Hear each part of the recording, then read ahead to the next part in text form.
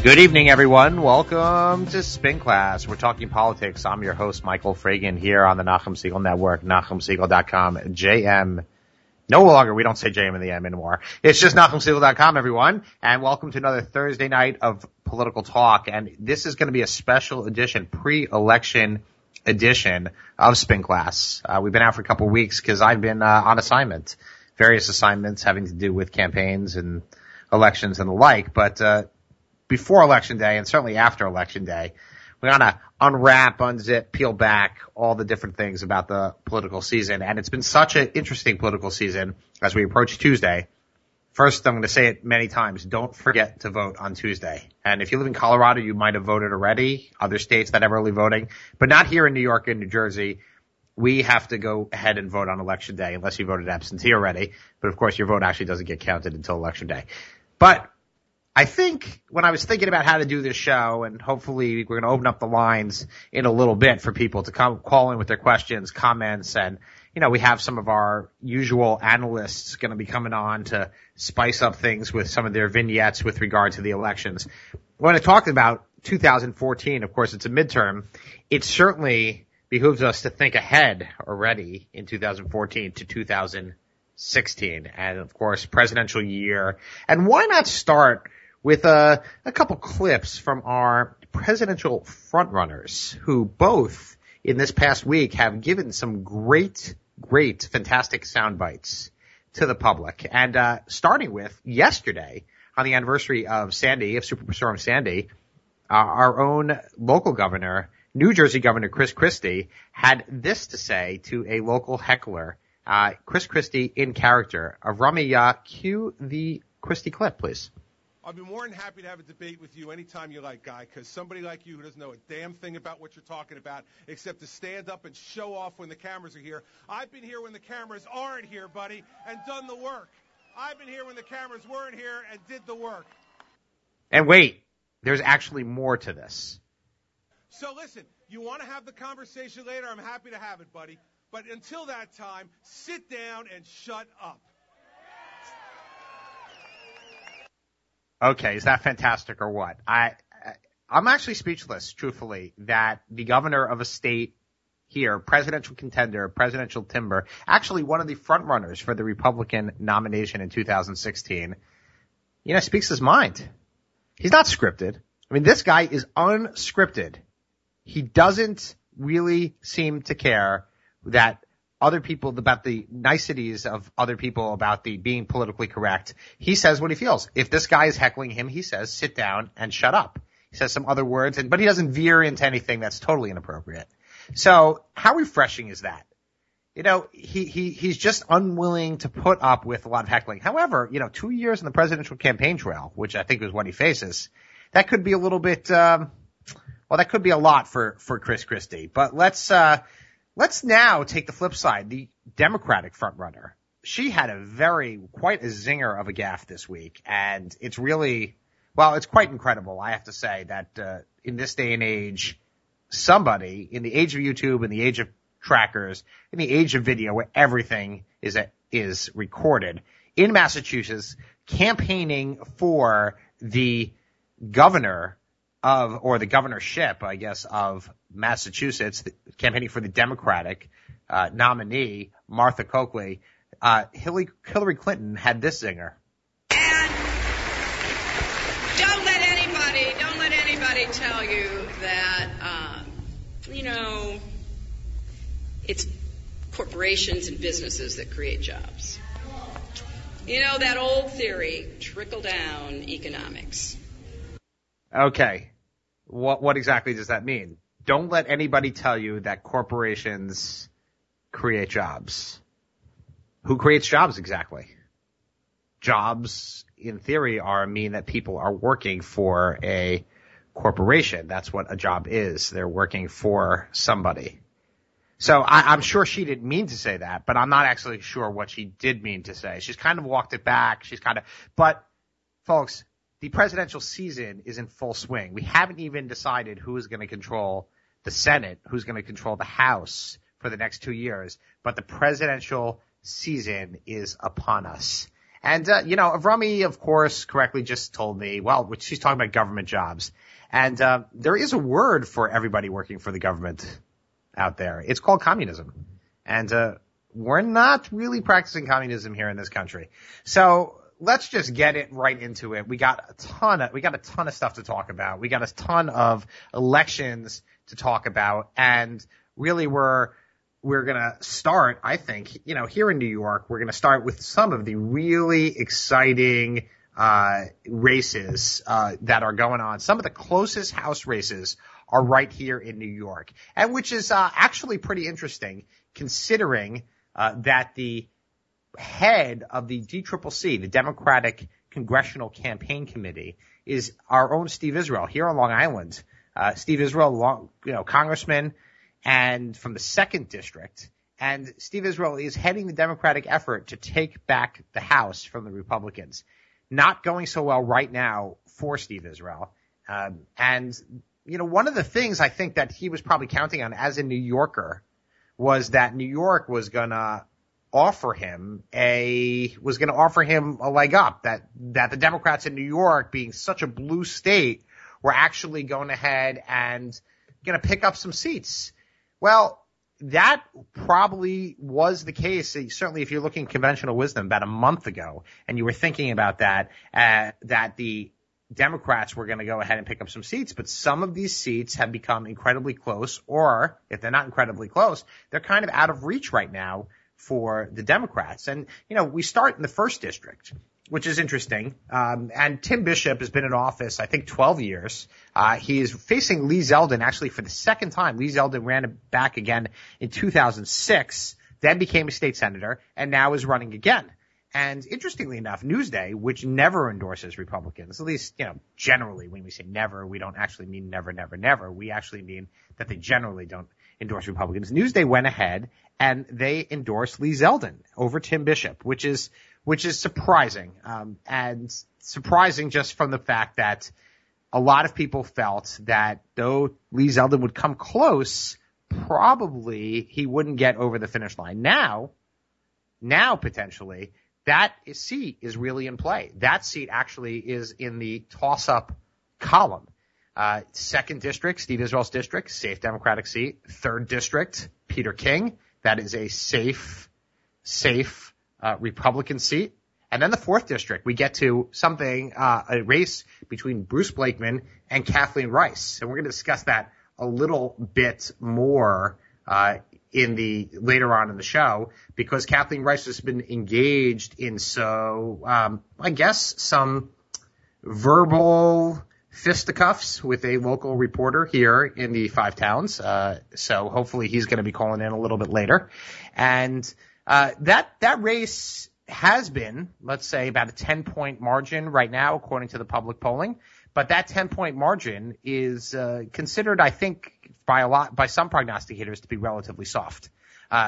Now, if you take some of the upstate races, some that were thought to be competitive, there's an open seat in the North Country race, which is for Bill Owens. He's retiring. You have a 29-year-old, Elise Stefanik, who handily won a competitive primary on the Republican side. And she is walking away with this race, so much so that the Democrats are no longer spending money in this race. Why?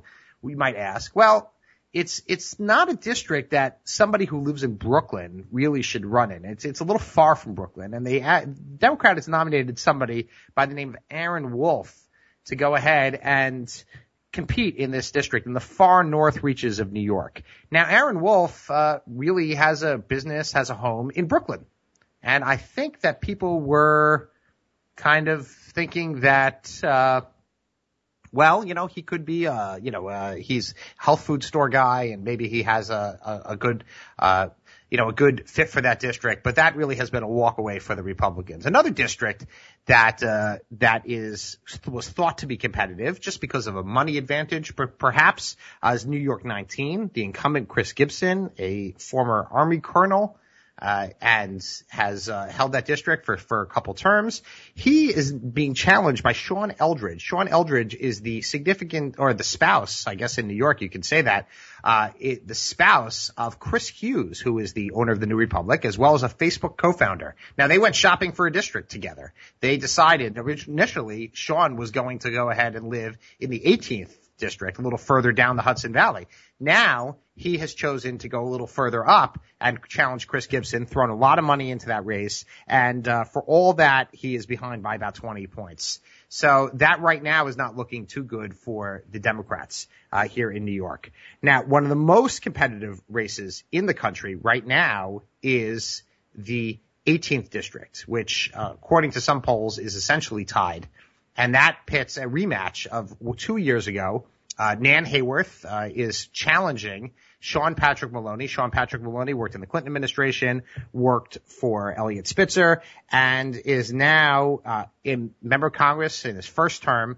And that is a super close district. And one of the things that's going on right now in that district is the incredible unpopularity of President Obama, which seems to be weighing down a lot of New York and New York candidates north of the Tappan Zee Bridge. And that is, at this point, looking like Nan Hayworth has closed the gap that she had about, I'd say, 2-3 weeks ago, which was a double-digit gap, and now that race is essentially tied. That race could come down once again, as it has in the primary, and I think we talked about it, to the village of Curious Joel. Curious Joel has about 8,000 votes, actually north of 8,000 votes, and they could swing that election one way or the other. Now, that brings us a little bit to New York City. And there's another race in the Syracuse area that's thought to be close, although I think there's an incumbent Democratic advantage for Dan Maffei. And then there's another one for Tom Reed. That congressional race was also looked to be close at one point. The Democrats were trying to spend a lot of money to unseat him because he had also been thought to be vulnerable. He had only eked out a small victory last time around. But remember, midterm elections are all about turnout. They're not necessarily going to be about the way the casual voter doesn't always come out in the midterm election. The more the motivated voter comes out, and a lot of the motivated voters are people who are angry about things. They're angry about the economy. They're angry about the Obama administration, which they think is doing a poor job. They're angry about the Affordable Care Act. They might be angry about guns. That's particularly a big issue in upstate New York, where we have the SAFE Act, which is else in a lot of places there's an anti-Cuomo fervor, and they're angry about different things in the Hudson Valley growth. The growth of the Hasidic community is a big issue in the Hudson Valley, but that all comes to play in that district. And now we come to New York City, thought to be safe Democratic. Not only that, we were expecting that the Democrats were going to go ahead and have a pickup. They were going to take out the only Republican congressman in the U.S. House of Representatives in New York City, and that is a gentleman by the name of Mike Grimm. Now, why would Mike Grimm be vulnerable? Well, he is under federal indictment for 20 different counts. And Mike Grimm has the advantage, number one, of being from Staten Island, and it's a Staten Island district. His opponent is from Brooklyn. But there's another advantage that he seems to be having. His opponent, Dominic Recchia, a man who I know, was finance chairman of the New York City Council for quite a few years, seems to be gaffe prone. And we're going to cue that clip right now as far as Dominic Recchia is going to has on that. Oh, we don't have that clip yet. We don't have that clip yet. So, Avrami, can we cue that clip, please? When I was on the local school board, I ran a student exchange program with Japan for the students of his district that he represents, all right, with Japan. I've been to Israel. I've been to Italy. I've been to many, many countries across this world. Okay, so that is Dominic Recchia at a press conference with Chuck Schumer explaining his foreign policy experience. And if you didn't hear it correctly, I will repeat it because I couldn't believe it myself.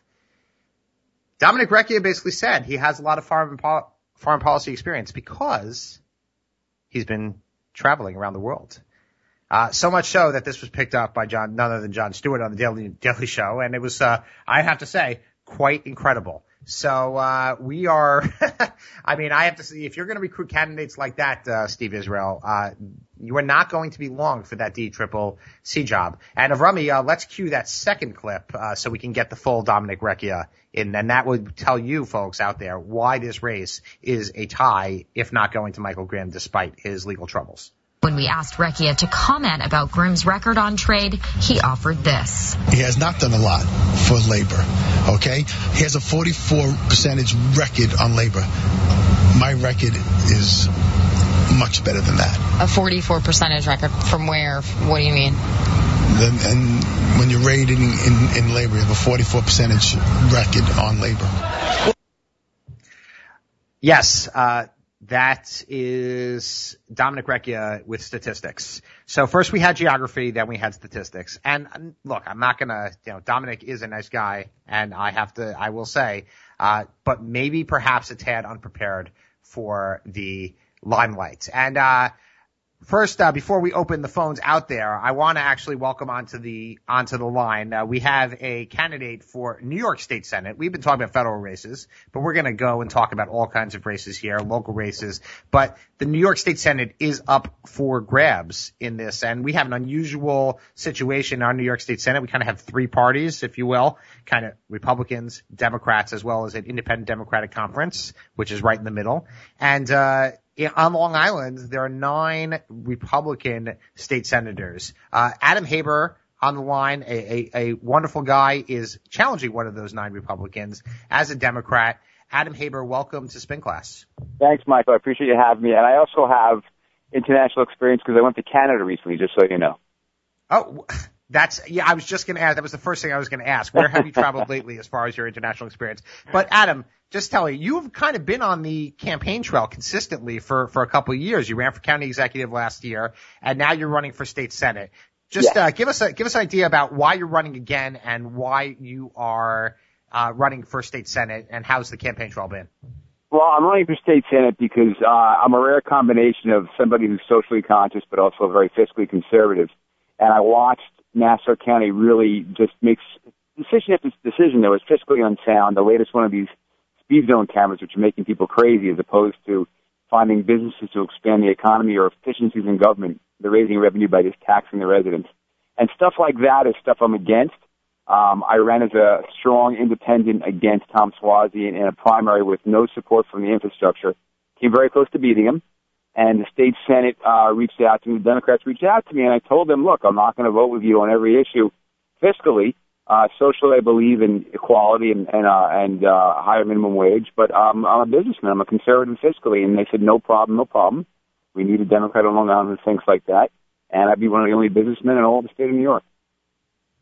So fiscally conservative, as you said, is not the typical, state Senate Democrats are not known for being fiscally conservative. In fact, it is said, I guess the knock on Democrats controlling or potentially controlling the state Senate has been the New York City-centric and tax-raising tendencies of the Democratic conference. Are you going to be able to bring, I guess, some fiscal sanity to that conference?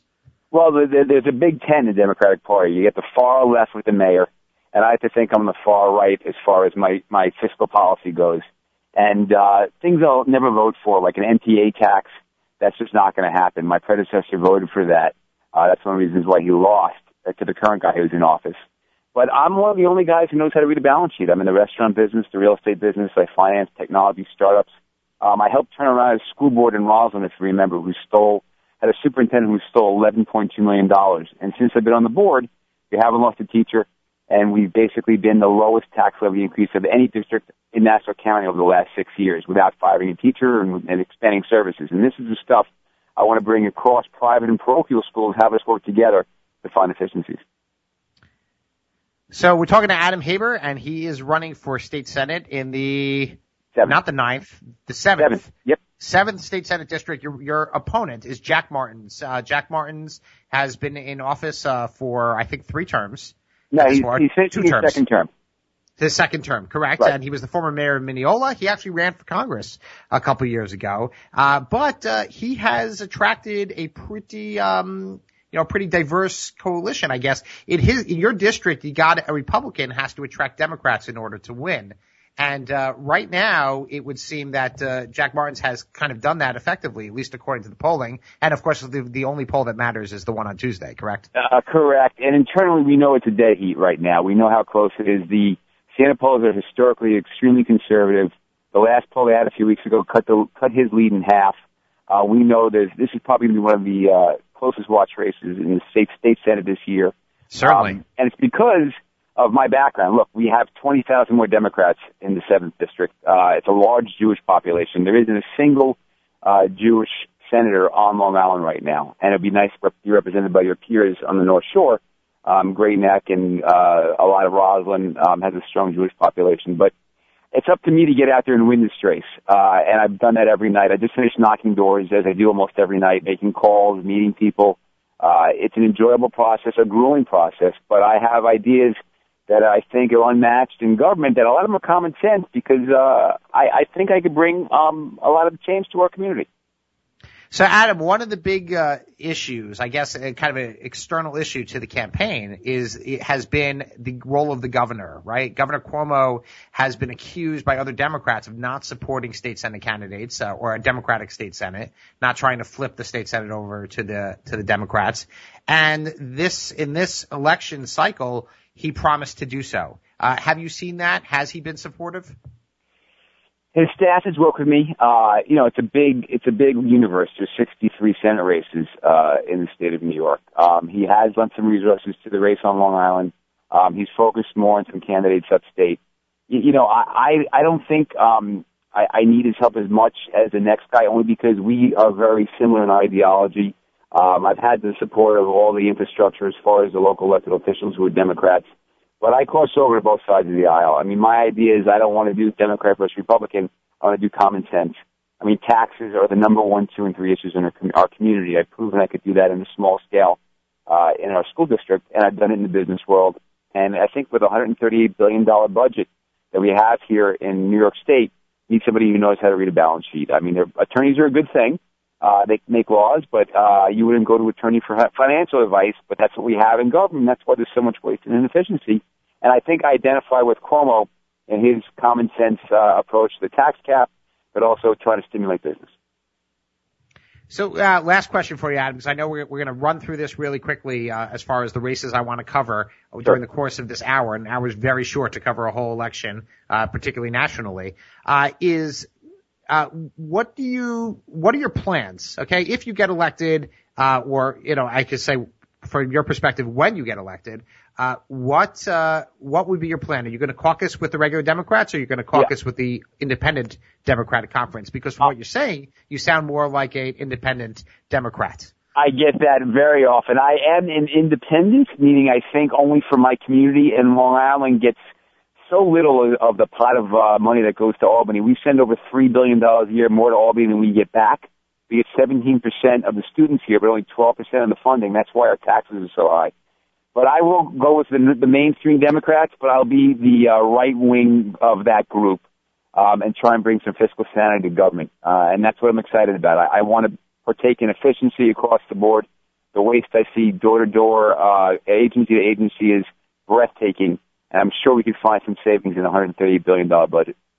No, I have no doubt about that. Adam Haber, Democratic candidate for state Senate in the 7th senatorial district on Long Island, the North Shore, including a lot of our listeners up in Great Neck and Roslyn and elsewhere in those environs. Thanks for joining us here on Spin Class, Adam, and good luck. Thanks for having me, Michael. Good luck.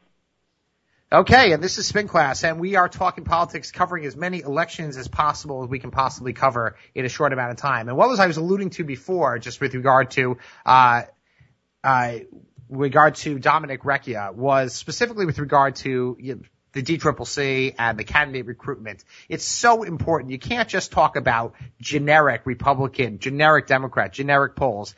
Races are made up of individuals, of people who are actually out there every day, as Adam just said, pounding the pavement, knocking on doors, making a personal appeal please vote for me. And that's a lot of times, particularly in low turnout elections, like the midterms, which are going to be less than the presidential year.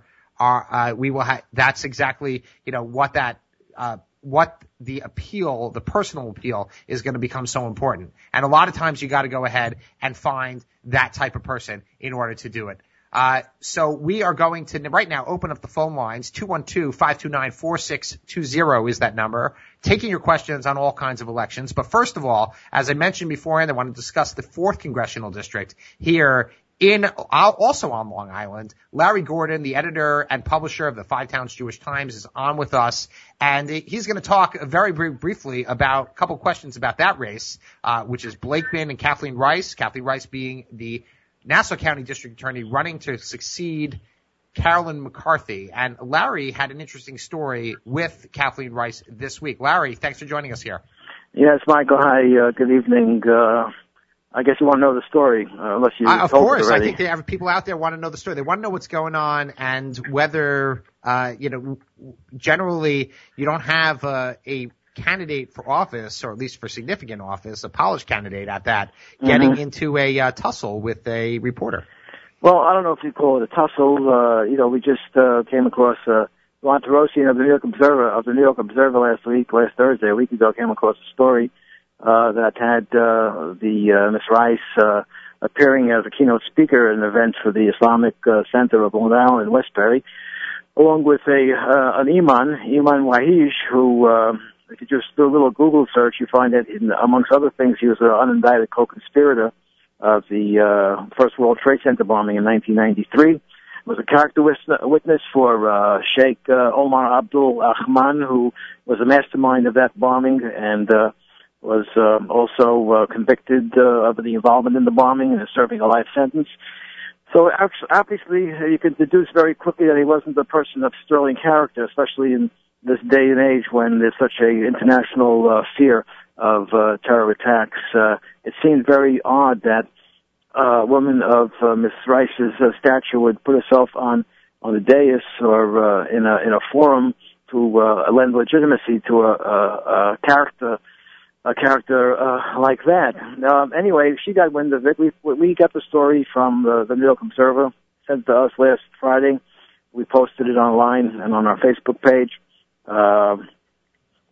It got tweeted out by the Observer, picked up by a lot of places. Daily News tweeted it out eventually. And what happened next was over Shabbos last week, Miss Rice withdrew her name from the program, and I got a text message from her campaign manager Saturday night with a shocking message to me. She says it said, to paraphrase what it said, you're carrying a false libelous message on your website. Libelous? She accused you of libel. She suggested that. I'm not going to say she accused me of it. I'm going to say she suggested. She suggested that it was libelous. I hope that was in her candidate capacity as opposed to her DA capacity. Well, it wasn't directly from her. It was from her campaign manager. And then I went to the Jewish Community Council of the Rockaway Peninsula breakfast on Sunday morning in Far Rockaway, and I saw her sitting at a table, and I don't know what got into me, but there was an empty chair next to her, so I figured I would go continue the conversation. And I know what got into you. You were looking for a scoop. I went to you're suggesting I was looking for a scoop. You're not accusing me of that, are you? So I went and I sat down next to her, and I mean, she just was livid. She instantly accused me of publishing and spreading false stories about her. Now, I know from people that I've spoken about this situation with, that if one posts a story that is true, and the subject of the story does something in a subsequent day or two to change something in the story, that doesn't, which makes the story in need of an update, that doesn't make the original story libelous. Not exactly, not at all. So, Larry, were you surprised by her behavior? Let's just assume that she's wrong about the libel law, and I'm not talking about her legal expertise. Were you surprised that she would confront you about the fact that you haven't taken something down? And, why, wouldn't she want to address the underlying issue here about the fact that her staff didn't do their homework? Well, I would have thought she would have approached it that way.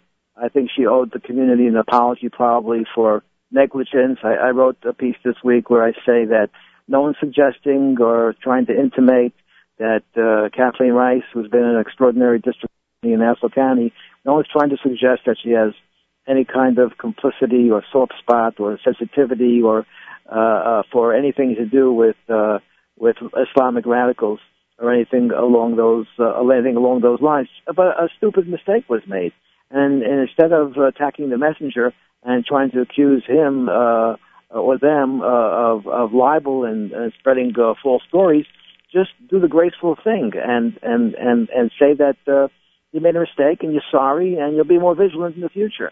So where do you see this race going? It's super close according to a lot of people. Where do you see this race going? Well, I think I think you have a close race between Blakeman and Rice. I think in part due to that episode, but I think there's an unknown variable in every race of this kind, and that is that no one really knows the extent of the anti-Obama or the intensity and severity of the anti-Obama vote nationwide. If it's going to be, it should be, and it's anticipated to be, there's a good chance that in this race the Republicans certainly can prevail. Okay, Larry Gordon, editor and publisher of the Five Towns Jewish Times. I guess got into, I won't call it a tussle. We mixed it up a little bit with Democratic congressional candidate Kathleen Rice this past week, and New York 4 is certainly one of those races that's going to be watched nationally as well as locally. Marco, this is the anniversary of the Ali Foreman fight place in Zaire, which was called the Rumble in the Jungle. Well, certainly it's not necessarily the closest race out there, but it's certainly amongst the closest race, and I think people are going to be watching that as a bellwether, certainly about anti-Obama attitudes. Larry Gordon, thanks for joining us here on Spin Class. Okay, thank you. Be well. Okay, and we have on the line Avi Fertig, who is Avi is not on the line anymore. Let's move to Dina. Dina, you're on the line. I am on the line. Hi, Avi Fertig is on the line. Okay, so let's just hold on for a second. Avi, I apologize for that. Avi Fertig, the Republican candidate for Assembly in the 20th Assembly District, running in a similar, in the same area as both Larry Gordon, me, as well as Kathleen Rice and Bruce Blakeman. So, Avi, how's it going out there on the campaign trail?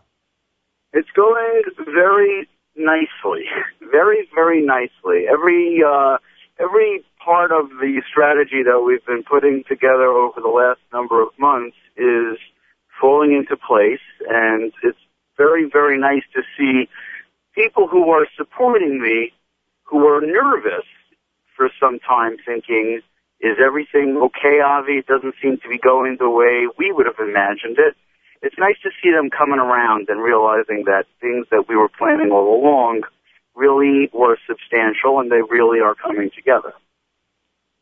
Okay, and what do you see as being your preferred turnout? Where are you seeing people the most enthusiasm? What are you seeing as far as, what are the big issues that are really resonating with voters? Well, first I'll answer the first question first. I would say that the most enthusiasm, and that's because the people who live in this area are most connected to the process. And when you say this area, you're talking about the Five Towns, you're talking about Long Beach, you're talking about Island Park. Can you hear me? Yeah, I'm saying, which is the area you're talking about? Oh, well, I would say East Rockaway, Island Park, Bay Park. These are areas that my campaign manager, Tony Santino, that's where he lives, and that's where he operates all of his political base. And, it's just every time I'm in those areas, it's just like heroes welcome for me and some of the other Republican candidates. It's very gratifying, and it really brings on a lot of confidence. And I of course have a tremendous amount of encouragement in the five towns. As a matter of fact, I coined this term. I'm concerned about grandma syndrome, and grandma syndrome is when your grandmother loves you and knows that you're just the most perfect person, unconditional love, and they think, well, who wouldn't love my grandson? Of course, everybody's going to vote for my grandson. And my concern is that people might just think, Avi's got it in the bag, I'm just not going to bother coming out. But I got to tell you, this is a close race. My opponent he's a real opponent. And although I seem to be neck and neck with a little bit of an edge, possibly only because of my East Rockaway, Island Park, Bay Park contingent, I just need to urge everybody who supports me to come out and actually vote. And we'll say that again, people, Tuesday is election day. It's very important. Come out and vote. Doesn't matter who you vote for. If you don't vote, you don't count. All you do is make the other person's vote that much more valuable. Avi Ferdig, Republican candidate for the 20th Assembly District. Thanks for joining us here. And let's move on to Dina. Dina has been waiting. I apologize, Dina, if you've been waiting for a couple minutes. What's your favorite race out there? Comment. What are you looking at? Hi. Well, this is a very crucial time. I actually work for Congressman Rangel, who Rangel is was in the news tonight. He actually just, at a rally for Andrew Cuomo, said some Republicans don't believe that slavery has ended. I'm not sure exactly what it was that caused him to say that, but interesting comments from Charlie Rangel. Yes. Charlie Rangel, it's his last race, and it's just exciting for us. We are very sure he's going to win.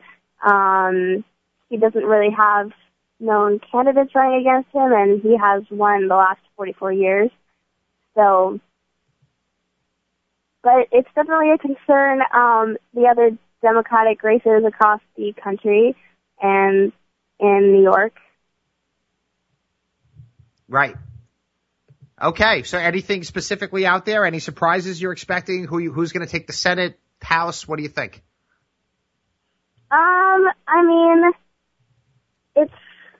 I guess everyone is assuming that the Republicans are going to take both the House and the Senate. Obviously that's disappointing, but that happens sometimes. But things will work out as they should. Yeah. Okay, fantastic. Dina, thanks for that update. I appreciate it. And please call again in the future. We have Avery on the line. Avery, welcome to Spin Class. What's your question? Good to be on, Michael. Thank you. I saw that last night Governor Cuomo in Brooklyn gave a very heartfelt endorsement of the education tuition tax credits.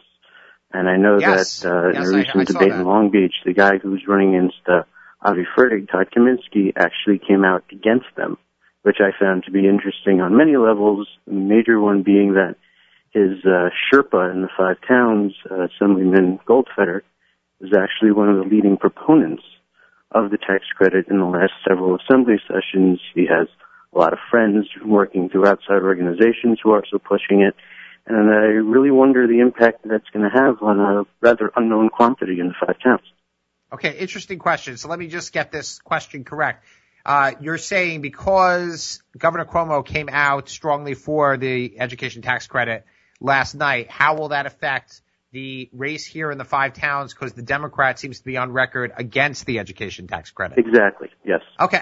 Look, I think the one thing about, it's real, from my perspective, it's very gratifying that the governor came out for the education tax credit. He was on record as having favored it in the past, although when it came to crunch time in the budget, and we've talked about it here on the show, he did not see it through. He did not push for it, did not fight for it, and it didn't happen. In fact, I think he made a promise, it was said, and it was reported, and it was stated by Cardinal Dolan, the Archbishop of New York, that Cuomo made a promise to him to get the education tax credit passed, and it actually didn't happen. So that was, I guess we'll just say, we'll chalk that up to another promises made, promises not kept. So here you have, I guess, on the same ticket, running with Governor Cuomo, a local assemblyman assemblyman hopeful, who has been saying that he is not for the education tax credit, although many of his allies are. It's kind of interesting. How will that play out? In this 20th Assembly District, the Orthodox community is not enough, or I think the private school community is not enough to put an individual assembly member over the top unless they vote in extraordinarily high numbers and the rest of the district votes in much smaller numbers. I don't know that that's going to be the determinative issue. But as far as enthusiasm is concerned, that could galvanize a certain segment of voters to go ahead and fight for that. On the other hand, there are voters for whom any help and any assistance for private schools is kind of anathema, and they might not want that. They might not want that education tax credit to pass. So you have a little bit on both sides. I didn't get the comment exactly with regard to Assemblyman Goldfeder, though. You said something about him. He's the Sherpa who's helping him, leading him around. Okay. That's an interesting metaphor there. I guess, Sherpa, the Sherpas have a great tradition of carrying the water for other people. And I guess that's what you're referring to. So that's actually an excellent metaphor. Do you mind if I use that in the future? Help yourself. Okay, fantastic. So I don't know who's going to win that race. Avi was just on. He's working hard. I know I've had Todd Kaminsky on the show. I think Todd Kaminsky is a very talented politician, and we'll certainly have to see what's going to happen as far as that's concerned. The other thing is, though, I recall him coming, if not outright supporting it, coming very close to supporting it in the past. So I don't know if it's, he's getting some heat from parts of the district to renounce that past support. I don't know, but. It'll be interesting to see how it plays out on Election Day.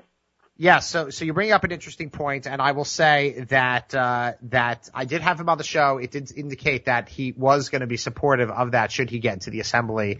I guess sometimes politicians are change their mind as they go along. So maybe we can chalk it up to that. I don't know.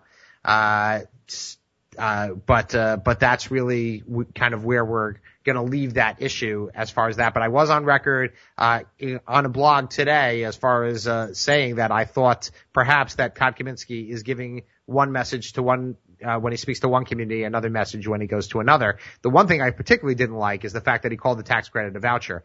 If you want to oppose tax credits, that's fine. I think there are legitimate reasons to not want tax credits. I don't favor that, but don't call it a voucher because it's not. And that's a legal term. So I think, I really was upset about the fact that he called it that. And I think you're right. But will this put Avi Fertig over the top? It's hard to say. Will this depress support for Todd Kaminsky?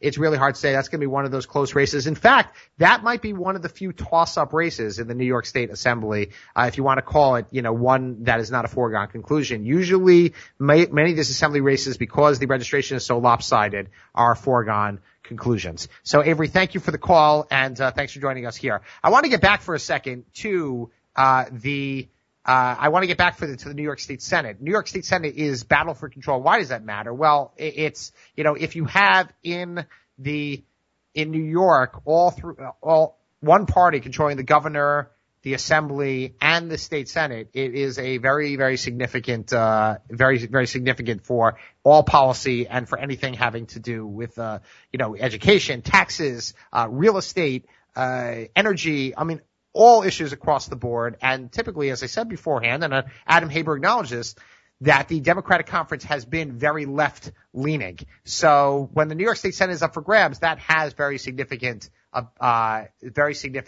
ramifications for it. Now, the current landscape has that interesting parliamentary type of 28 Republicans, 2 open seats that were Republicans, 1 Democrat caucusing with Republicans, Simcha Felder, 5 from the IDC, Independent Democratic Conference, 2 non-aligned Democrats because they've been kicked out of the caucuses because they're under indictment, 1 open seat, former Democrat, that's Eric Adams, the Brooklyn Borough president, and then 24 regular Democrats. If the election were kind of held today, what does the landscape look like? Well, you got, most people say, and I'll just give you, 21 safe Republicans, 3 likely Republicans, 5 lean Republicans, 5 toss-ups, 0 leaning Democrat, 2 likely Democrat, 27 solid Democrats. And that has actually changed. They actually have a number of those competitive seats have now kind of pulled out of the toss-up category, and we're going to get to those right after we have a caller on line one, Steven. Steve, you're on Spin Class. What's your question?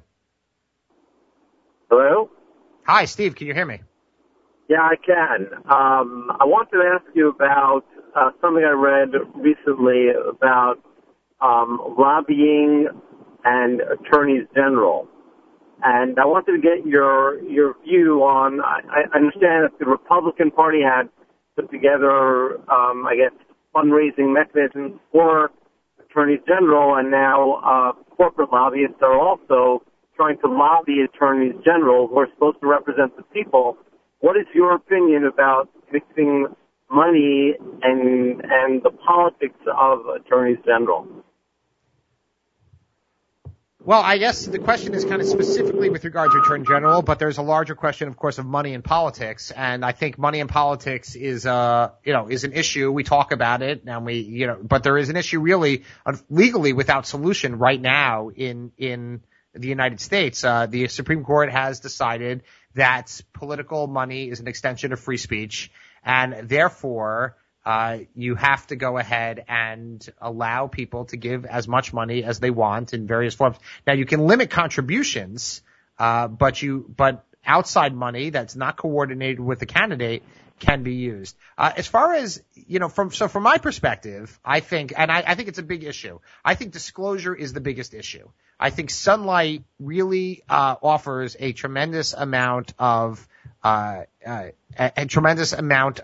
disinfectants for the political process, but we don't have enough disclosure, particularly in New York State. Now, we have this huge contribution limits, and a lot of states have this, and this is actually a case with attorneys general around, that you can give up to $50,000 per candidate, in some cases $100,000 per candidate. And we only force you to disclose that twice a year in a non-election time. That's crazy.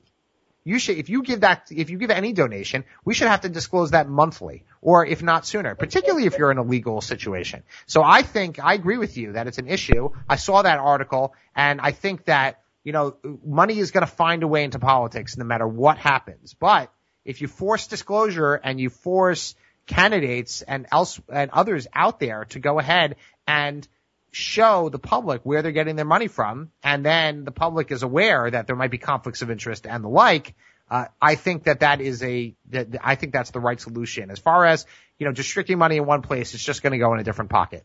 So thank you for that question. You're welcome. Okay. You had a follow-up? Yeah, just one follow-up, because it's hard to view, aside from the money in politics question in general, but the enforcement priorities of the legal officers, how that could be subject to politics is just so, strikes me as being so unethical that I would think some of the lawmakers should get up and say, hey, there may be laws that can be influenced one way or another, but an enforcement priority, when we give so much discretion to the attorneys general, how they should even be allowed to raise any money, notwithstanding the fact that they may be able to raise money that other political figures raise money. I share your concern. I think I agree with you. It's a really big issue, and I think, as I said, you can always, if you don't give to a candidate, you can always set up a separate committee to work alongside that candidate. And unfortunately, our system is set up to allow a lot of donations. And the truth is, it's on both sides. It's not that there's actually more independent spending right now. I know we always think it's the Republicans. There's more independent spending on the Democratic side right now than there on between unions and other Democratic affinity groups than there are on the Republican side. So thank you very much for the question. I want to move to Judith from Clifton on line 4. Hi, how are you? I'm well. What's your question? Thank you so much for taking my call. Actually, I don't have a question, but I just wanted a brief moment to share with your audience why I became a Cory Booker fan. I had a chance Cory Booker, the most prominent Jew in the U.S. Senate. Exactly. That's the way I feel. He spoke at the Frisch School about a year and a half ago, and he told about his Jewish communal life, his involvement with Jewish communal life. I believe it started at Oxford, at Yale Law School, and he gave the Torah, and just a super nice, sincere, funny guy. And then I got to his rally in Garfield for this election, and he spoke about how he's very, very willing and able to cross the lines and work with any Republican politician just to get things done. And I just thought that was, good for all the. So hopeful that people will give him consideration, and hopefully we'll get confirmation of this tomorrow on JM in the AM. Okay, well, fantastic. Thank you very much, Judith, for that. And yes, Cory Booker, I think what really most people out there do not consider that to be a particularly competitive race, although there was one poll that actually said that Booker was only ahead 51-40, but that is pretty much looking right now like a walkaway race for Cory Booker, kind of like his initial race for Senate, that special election. And we have on the line two of our most prominent commentators that we have on together, Jacob Kornblue and Ryan Carbon. So we're going to go right into it. Running out of time. Avrami, an hour is just not enough to do this kind of show. Jacob, Ryan, welcome back to Spin Class. Always a pleasure to be on your show, Michael. Thank you. So I'm going to give very, very quickly one issue for each of you. Jacob Kornblue, we have the Dov Hikind Nachman Kahler race, which seemed to be the most interesting because this is the one race that I can think of in the entire United States that's hinging on the endorsements of major rabbis. Actually, this has been already the Orthodox Jewish community I'm talking about. Endorsement of rabbis speak volumes. The question begs, does it produce votes? And the answer is, look at previous elections where candidates that were running that were seen as long shots and did not receive the endorsement of all the rabbis won. However, for the first time, I think in 32 years, because I haven't been covering too many elections in Borough Park, this election is competitive because the rabbis themselves are split. On one hand, you have 32-year incumbents who had to a certain point helped yeshivas and has served as a voice for the community in Albany for so many years.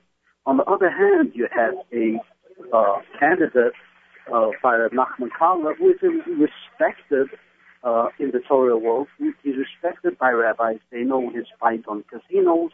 They have known him for years for his fighting on certain issues, for him being a Machabes Forum.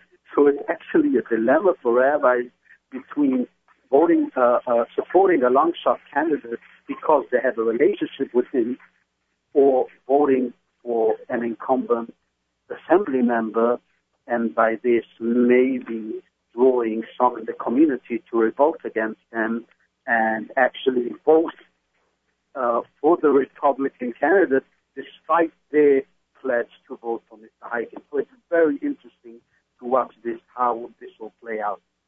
So this is a referendum, if you will, on Dov Hikind. That's what you're basically talking about. There's no question about it, and I think both of the candidates have made it a referendum. If it's Nachman Kahler who has to run as a protest candidate and has to make people angry in order for them to vote against Dov Hikind. And for Dov Hikind, it's also a referendum because this is the first time he's been challenged in 3 decades, and he is basically running on his record, on his constituent service, or if it's by co-sponsoring certain bills that he claims he introduced and brought to the floor. The only thing he is promising at this point is something that the governor and other legislators have already pledged to pass, and that's the education tax credit. So it's actually not such a impossible promise, but there's no question that this election in Borough Park is a referendum on Assemblyman Dov Hikind. Okay, well, we've always seen Dov Hikind being able to extract promises from politicians in the past and being able to turn those into dollars for the district. So we'll see if that happens this time yet again. Jacob, thanks for telling us one of the most closely watched assembly races out there, particularly one with for the Jewish community, and hope to have you again as we analyze the election next week. Ryan, also another race that could hinge on rabbis, from what you're looking at, is you were kind of talking about a potential upset lower in the Hudson Valley than Sean Patrick Maloney and Nan Hayworth, and that was in the form of Nita Lowey against Chris Day. Nita Lowey is in the tough end. First of all, thank you, Michael, for having me on. I know we're pressed for time. Very, unfortunately. I can't, a full hour is not enough for politics. I'm sorry? A full hour is not enough for politics. Yeah, it never is. But Nita Lowey is in the toughest fight of her career since 1988. This is a epic battle. You have the son of the Rockland County executive, Chris Day, who is a Army vet, Bronze Star winner, went to Yale and Columbia, going up against Nita Lowey, one of the powerhouse Democratic women in America. But she is on the ropes. The race has tightened considerably. Astorino was consolidating that suburban anger. Day has successfully exploited Lowey's weaknesses. Rockland County is not a place where Lowey has really put down any roots. She's a very wealthy woman from Westchester. Rockland voters are very, very middle class, used to guys like Elliot Engel, Ben Gilman, very down-to-earth people.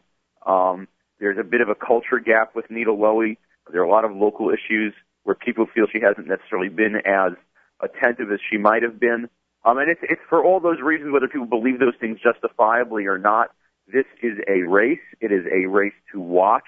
Lowey is spending hundreds and hundreds of thousands of dollars. Her opponent in this tightening race last month spent $10,000. We now find out that Lowey, who is a former chair of the Democratic Congressional Campaign Committee, the Post reported yesterday that she's failed to deliver on a $120,000 pledge for other candidates. So I wrote about this on my blog at Carbon Copy, and go to the website, RyanCarbon.com. I don't know if Chris Day is going to take Nita Lowey out. The very fact that he might be able to, and that people are taking this candidacy seriously, speaks to the weakness of the incumbent specifically, and also to what is going on across this country. Voters are angry at Obama. They're angry at the Democrats. I'm a Democrat. It's a bad climate for Democrats, and we need to be honest with ourselves about it. Unless there's a kind of change in the conversation, and Democrats become to get very, very nervous about the prospect of this Republican wave, it is going to be a very unpleasant Tuesday for Democrats. Let's just stop. Let me just ask you for a second, because the perception is that the statewide Democrats are sweep. That's the perception. I'm not sure, it's hard to know exactly what's going to happen, but doesn't that prevent that Republican wave in New York, when deep, deep blue New York? I mean, how can a longtime incumbent like Nita Lowey be vulnerable in New York? Because you've seen a 21-point swing towards Rob Astorino in the suburbs in the course of the past 5 weeks. You've seen the suburbs going from a place where people net positive belief things were going okay to where now 69% say the country is going in the wrong direction. It is an angry electorate. Now, you go to New York City, across the bridge, 20 points, people think everything is fine.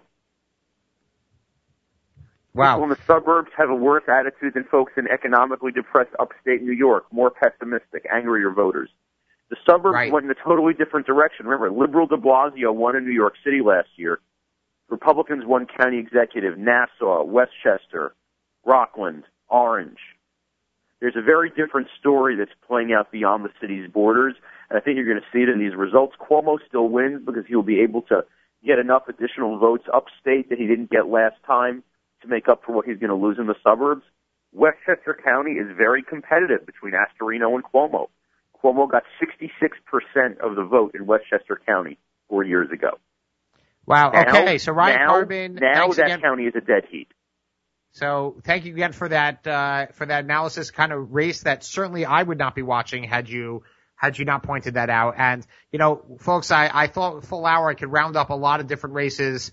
Clearly we're not going to even get to the United States Senate. Let's just say right now, as it looks, Republicans will take the United States Senate. I'm talking about just polling in the various battleground states. You have Republicans up in even Scott Brown up in New Hampshire, who has been thought of as no way he's coming from, was a senator in Massachusetts. Again, New Hampshire gets a former governor, current senator, Jeanne Shaheen, popular, and there was this thought there's no way that Scott Brown could possibly win the seat. Well, he's up right now in the polls. So it's pretty incredible as far as the wave, and you've seen that a number of Republicans just seem to be surging. That can change. There's a lot of time between now and Election Day. But right now what you should say to yourself is, what am I doing on Tuesday? I got to make sure that I voted. Unless you live in Colorado, many people have already voted. 900,000 as of yesterday have already voted. 295,000 registered Democrats, 379,000 registered Republicans, 222,000